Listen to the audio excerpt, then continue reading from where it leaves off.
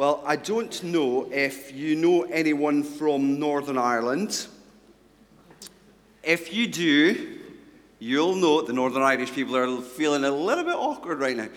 You'll know that they have quite a way with words. My in-laws are both from Northern Ireland, and they have great crack. They have quite a way with words, and I love the little sayings that they have. If you've ever been to Northern Ireland, as I have, you get it when you're immersed in it. It's fantastic to hear. I'm going to give you one or two. So you've heard, if you know anyone from Northern Ireland, you've heard this. They'll say, "What about ye?" Isn't that how they say it? No? "What about ye?" is generally how it goes, or "about you," if they can't even be bothered with the what. Which generally is translated, "How's it going? Are you doing all right?" One of my favourites is this next one here. "The jalopy is banjaxed." Does anyone know what that means? Hands up if you actually know what that means.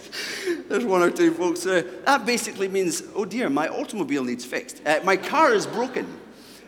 It's an odd one. They've got a great way with words. I remember even driving down a motorway past Belfast one time.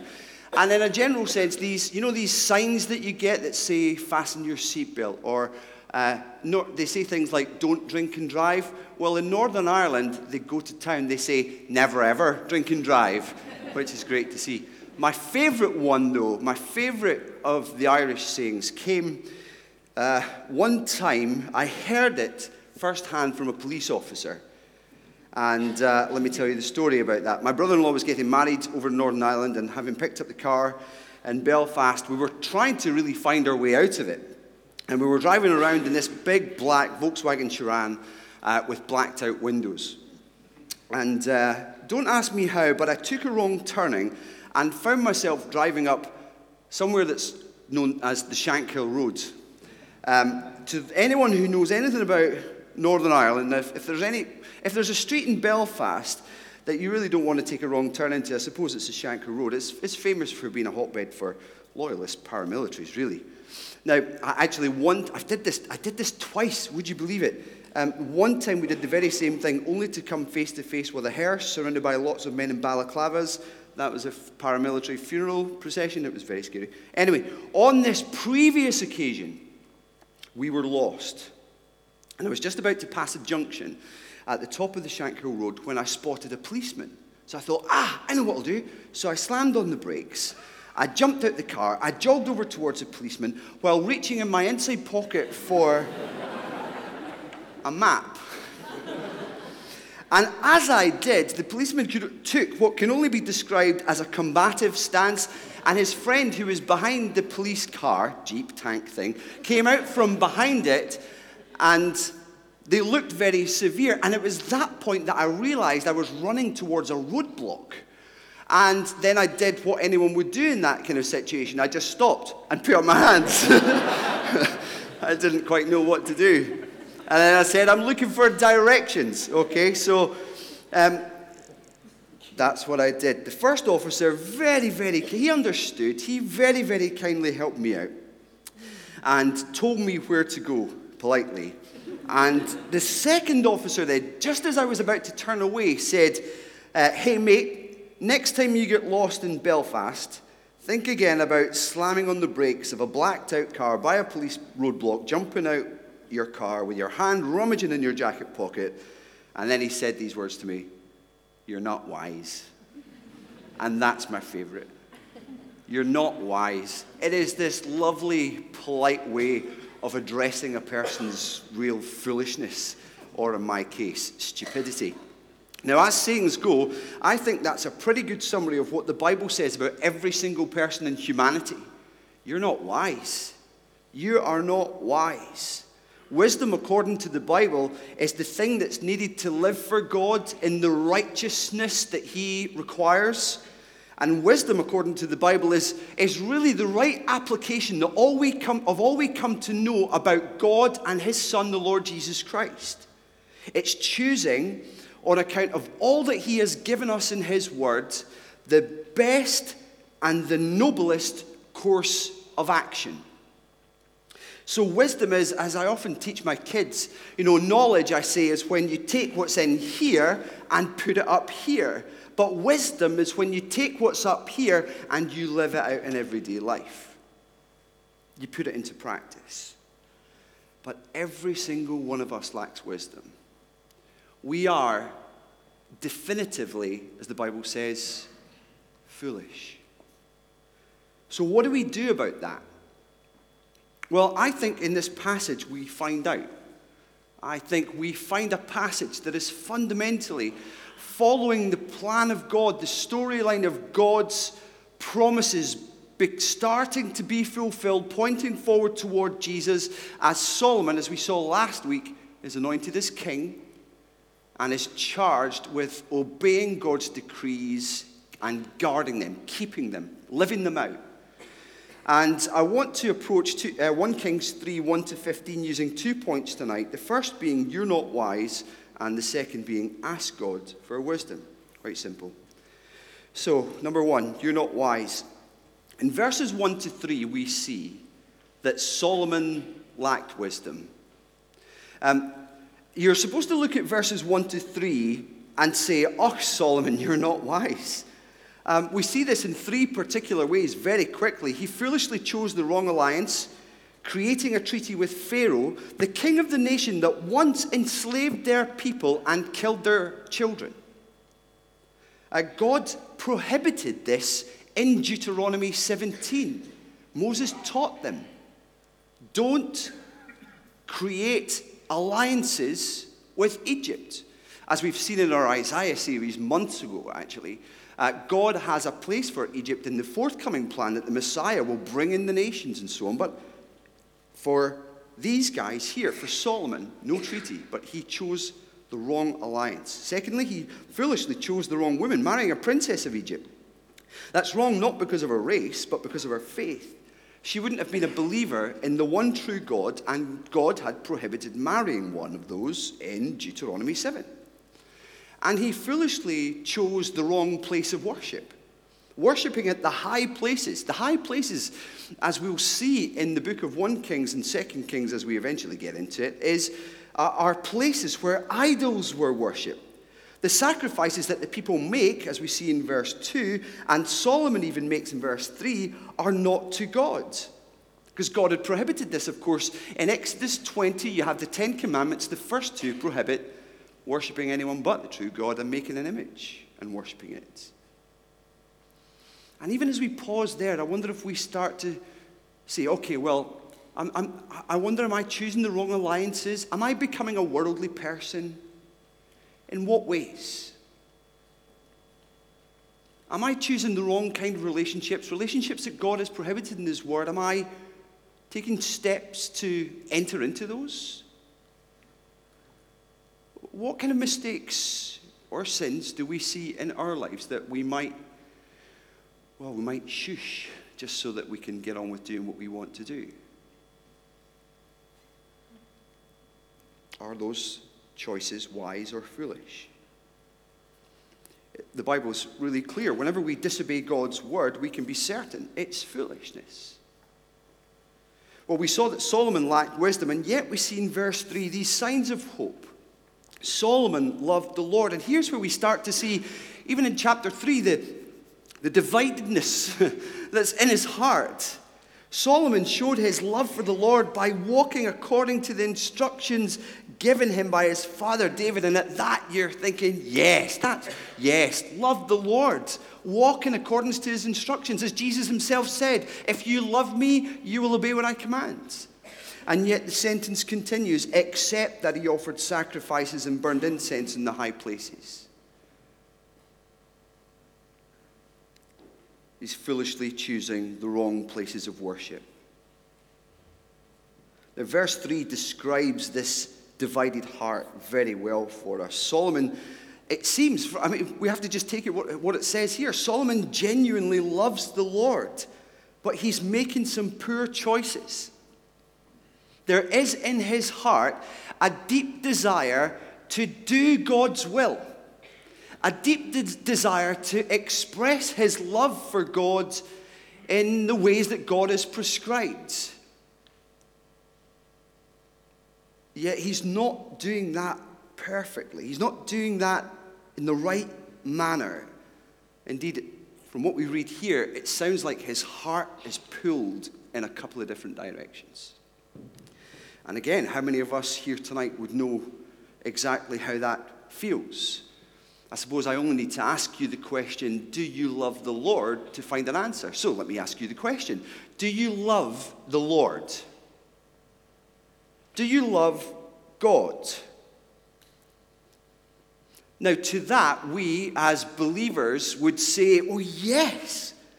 I'm pretty sure that if your heart has been humbled by the conviction of sin and made new by God's grace, if your heart has truly been transformed by your understanding of the gospel of our Lord Jesus Christ, and you've seen him start to change you bit by bit into his glory, you say, yes, I love the Lord.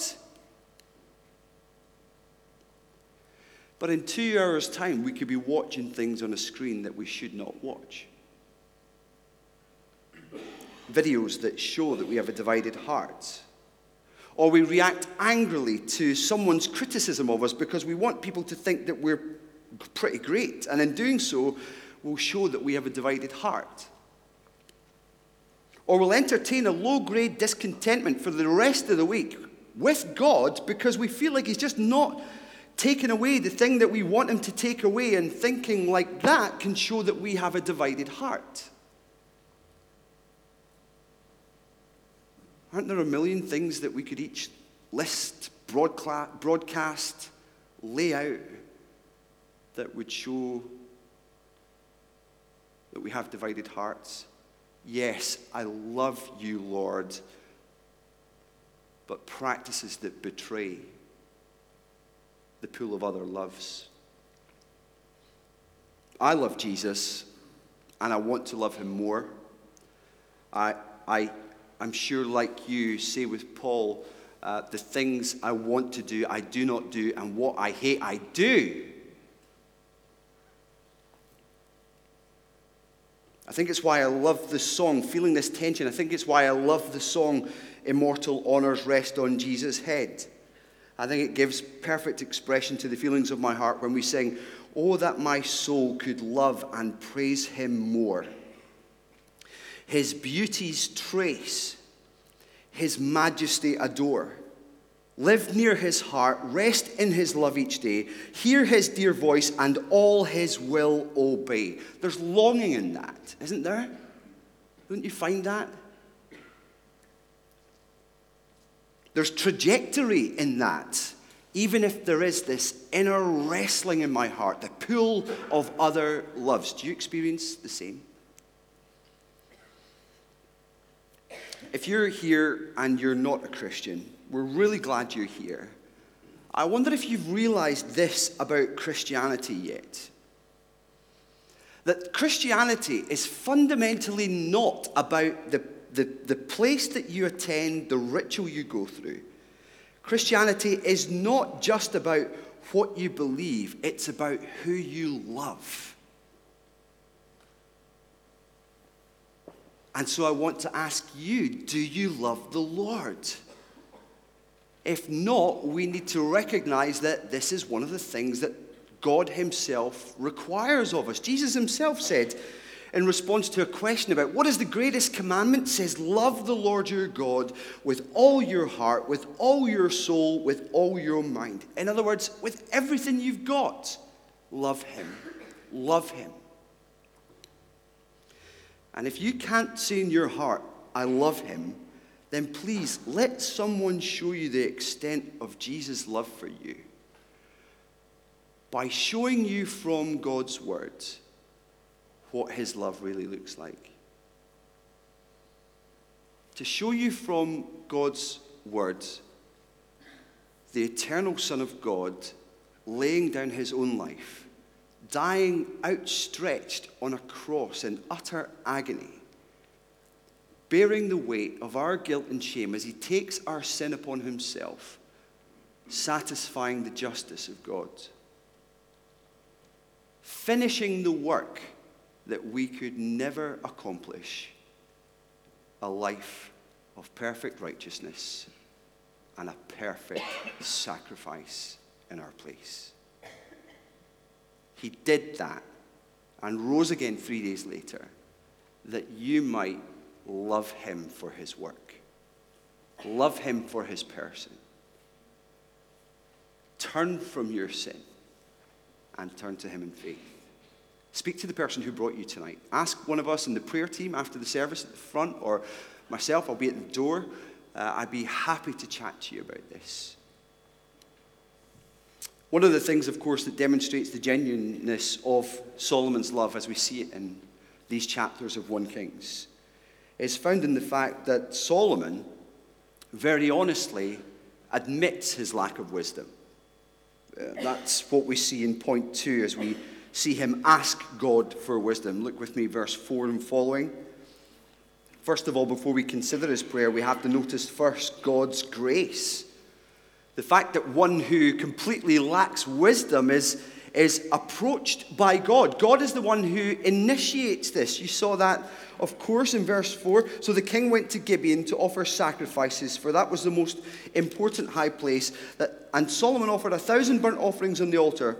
Verse 5, at Gibeon, the Lord appeared to Solomon during the night in a dream, and God said, ask for whatever you want me to give you. And in this we see God graciously moving towards Solomon. Solomon did not deserve this approach or this invitation to ask for something. Now, this all happens when Solomon is at Gibeon. 2 Chronicles 1, a corresponding passage to this one, tells us that the tent of meeting was there. That tent of meeting was, if you like, a place of worship that went with the people of God through the desert as they went between Egypt, as they left it, and the promised land. It found its way to Gibeon. That's where the tent of meeting was, but Deuteronomy 12 said it shouldn't be there. It's supposed to be in Jerusalem, and Solomon is supposed to be in Jerusalem, which is why he goes there in verse 15 after he's received wisdom. But currently, that's not where he is. He's at Gibeon. And yet the Lord appears to him and amazingly offers him this blank check. Ask for whatever you want me to give you. What would you ask for?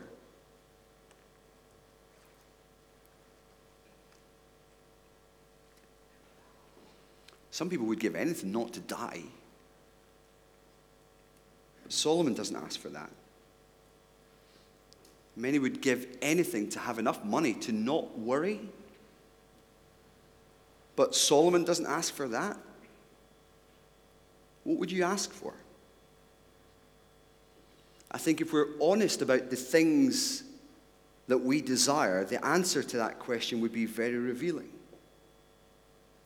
How many of us immediately thought of something for ourselves? Or how many asked for something for someone else? What we find in these verses is that Solomon asks for wisdom. And interestingly, Solomon's prayer is wonderful here, actually. Solomon asks for wisdom, and his prayer is founded on what God has done. You see this in verse 6. Solomon answered, you have shown great kindness to your servant, my father David, because he was faithful to you and righteous and upright in heart. You have continued this great kindness to him and have given him a son to sit on his throne this very day. So what Solomon does in this first instance in prayer to the Lord God is say, you have been extremely generous towards my father.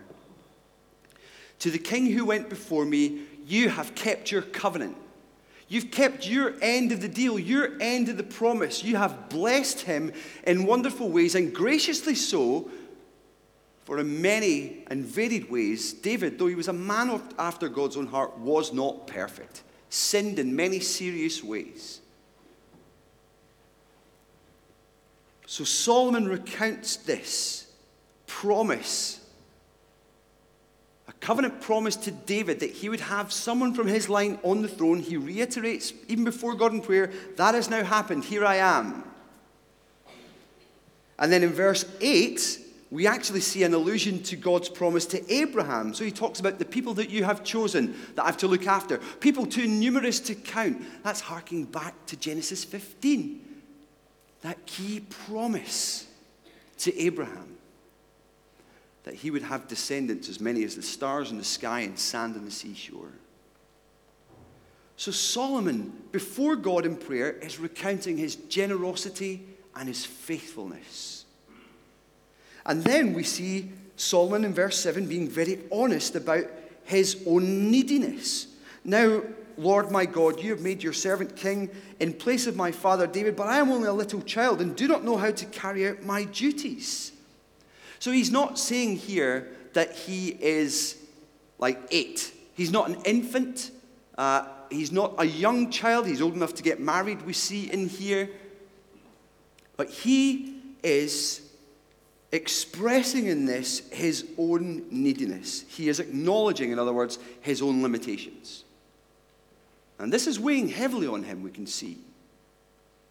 I love taking my children swimming. It's a lot of fun. And occasionally an adventurous one in particular, jumps in or gets into deep water and all of a sudden finds that he's a little bit out of depth. And I think I do rescue him. That's Solomon's experience. Solomon's experience is like my son jumping in when he just shouldn't. Solomon finds himself out of depth, and his prayer expresses his neediness.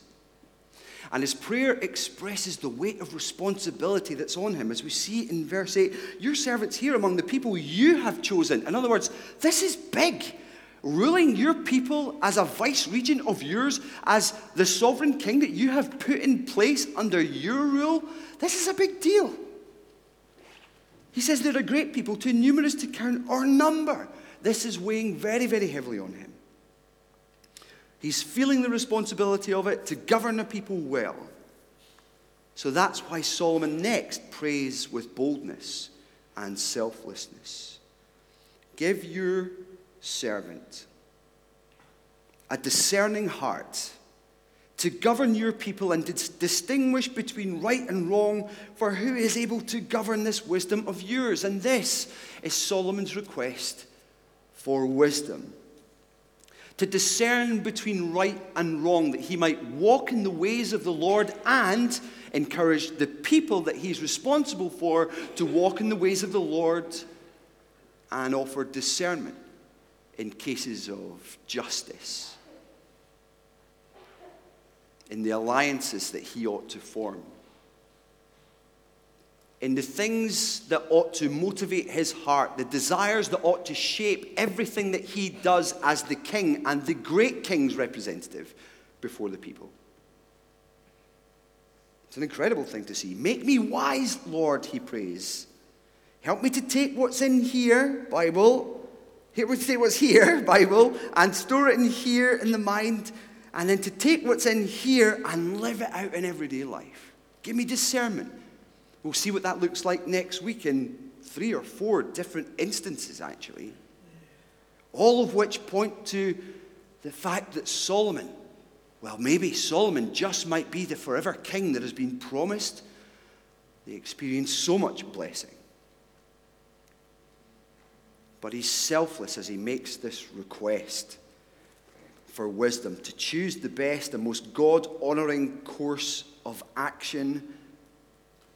But he wants to do it not so that he can really enhance his own life, but so that people around him will be blessed and happy. What a selfless request. How does God respond? Well, we see this in verses 10 to 15. We see him respond.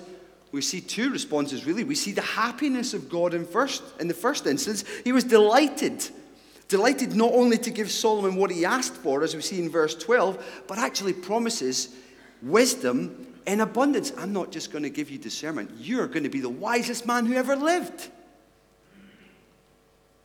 And as we'll see in the next section, the king became what God promised. He gave him wisdom beyond what Solomon's natural intellectual ability would give him. He would be endowed with an even greater insight than would be naturally possible by simply studying God's word. He gave him the kind of insight and wisdom that can only have come from God, as Proverbs 2:6 says. Now, to this day, we can learn from Solomon's wisdom, indeed, by reading his wise sayings in Proverbs, exploring his philosophy of life in Ecclesiastes, studying what love and romance looks like in the Song of Songs. There is a great legacy from Solomon in terms of wisdom that God has given us and shown us it's his word. The second thing we see in terms of God's response, of course, is this generosity of God. He demonstrates his generosity and his happy grace by giving Solomon even the things that he did not ask for. All the covenantal blessings of a king who would rule in wisdom. The blessings of a king who would rule his people in prosperity and peace. Thus, displaying and reflecting the reign of our great God and King, the Lord God himself. It's incredible. Solomon, we meet at the start of this passage, and he is not wise. God graciously moves towards him and invites him to ask for anything he wishes. And he asks selflessly and boldly for wisdom. And the Lord gives him more than he could ask for or imagine. So what does this passage mean for us? Well, the first thing that we have to see is that this is a passage that's all about Solomon. It's a very particular promise of God to anoint and bless Solomon as the king over Israel. Yet there is application for us. You are not Solomon. We are not kings and queens ruling over God's holy people. But the same God who met Solomon at Gibeon, moving towards him in grace, meets us in James chapter 1 and invites us to ask for wisdom, too, to live for him. Not as vice-regents over his kingdom, but subjects of that kingdom. James 1 verse 5 says, if any of you lacks wisdom, you should ask God, who gives generously to all without finding fault, and it will be given to you. So even there, we are invited to ask God for such wisdom. Another application comes in relation to prayer. Of course, you are not Solomon. We are not kings and queens. But surely we should pray like Solomon did. Remembering God's character, that he's gracious, moving towards us with the aim of blessing us. And that's what it means to be a part of his kingdom. Recalling God's generosity, even as we look at his son. If he did not spare his own son, but gave him up for us all, how will he not also, along with him, graciously give us all things, Romans 8 says? Jesus himself encouraged this kind of prayer. Seek first his kingdom, and all these things will be added to us as well. I wonder if we pray like we believe those promises.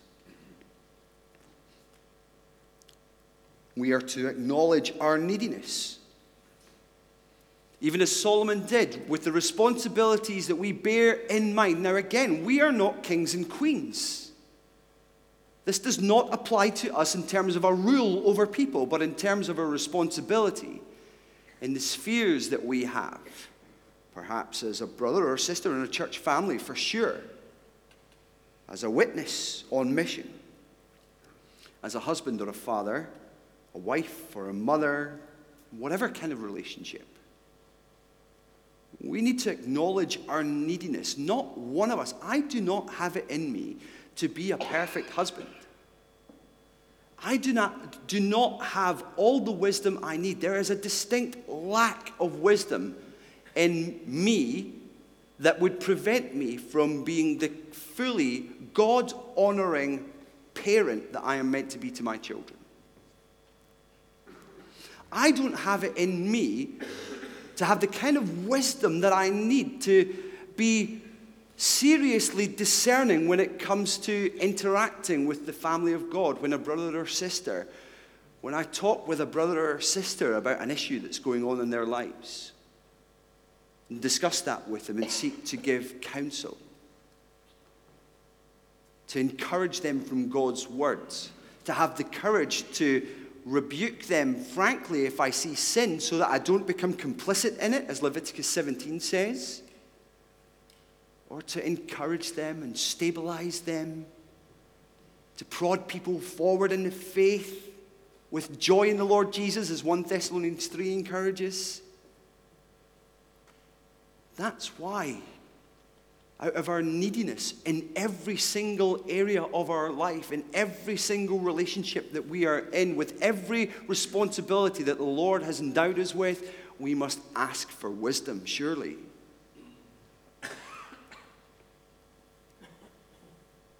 And make the happiness of God's our goal in prayer. How that would regulate the things we ask for. And if you're here tonight again and you're not a Christian, I want to say that the way for you to follow Solomon's wise advice is to study the scriptures which are able to make us wise for salvation through faith in Jesus Christ. As wise as Solomon is, and as wise as we will see him become in the coming weeks, he's just a shadow of the king who is infinitely wise. Solomon will demonstrate, even as we'll see in this series, his humanity by having his heart turned away from sin. Even though he was wiser than anybody else ever, his heart was pulled by other lovers. And as we'll see later in 1 Kings 11, it was pulled by the idols of success and power and money and sex.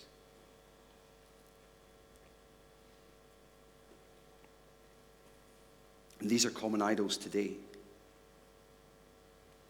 Even with all the wisdom that comes with being the wisest man who ever lived, the heart is tragically drawn into sin when you do not love the Lord your God with all of your heart, with all of your mind, and all of your strength. The bottom line, of course, is that wisdom will not save you, but it shows you how you can be. You see, when the New Testament speaks of Solomon, it does so in order to say that someone greater than Solomon has come. Solomon may be the greatest human being who has ever lived. Jesus himself is the greatest God-man and the wisest God-man who has ever lived. As the divine Son of God, he knows all things. He rightly applies all that he's come to know. Throughout his earthly life, Jesus always chose the best and the noblest course of action, never falling foul of a divided heart, never giving in to foolish temptation, always and everywhere, in every instance, taking the knowledge of God that was up here and living it out in his daily life. No one could say of him, "You're not wise." No one.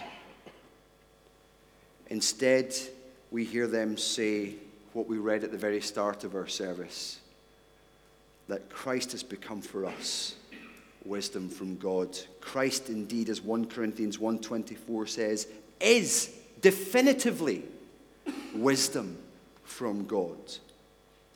And the wisest thing he ever did, according to the Bible, was to die by crucifixion. And the Bible admits very frankly that the cross of Christ seems like foolishness to people in this world as they fail to understand it and can't quite figure it out. But if wisdom is the right application of what we know and choosing the best and noblest course of action, then his death puts wisdom on display and calls on us to believe in him. For we were dead in our sins, and the right course of action in his view, as the one sinned against, was to die a sacrificial death so that we might be forgiven of our sins and have eternal life with him in the new heaven and new earth. Will you repent and believe the good news? Will you turn away from foolishness and in wisdom turn to God tonight, believing in him? I pray you would. Christ is wisdom, the wisdom from God. Let's take a few seconds in quietness as we pray in response.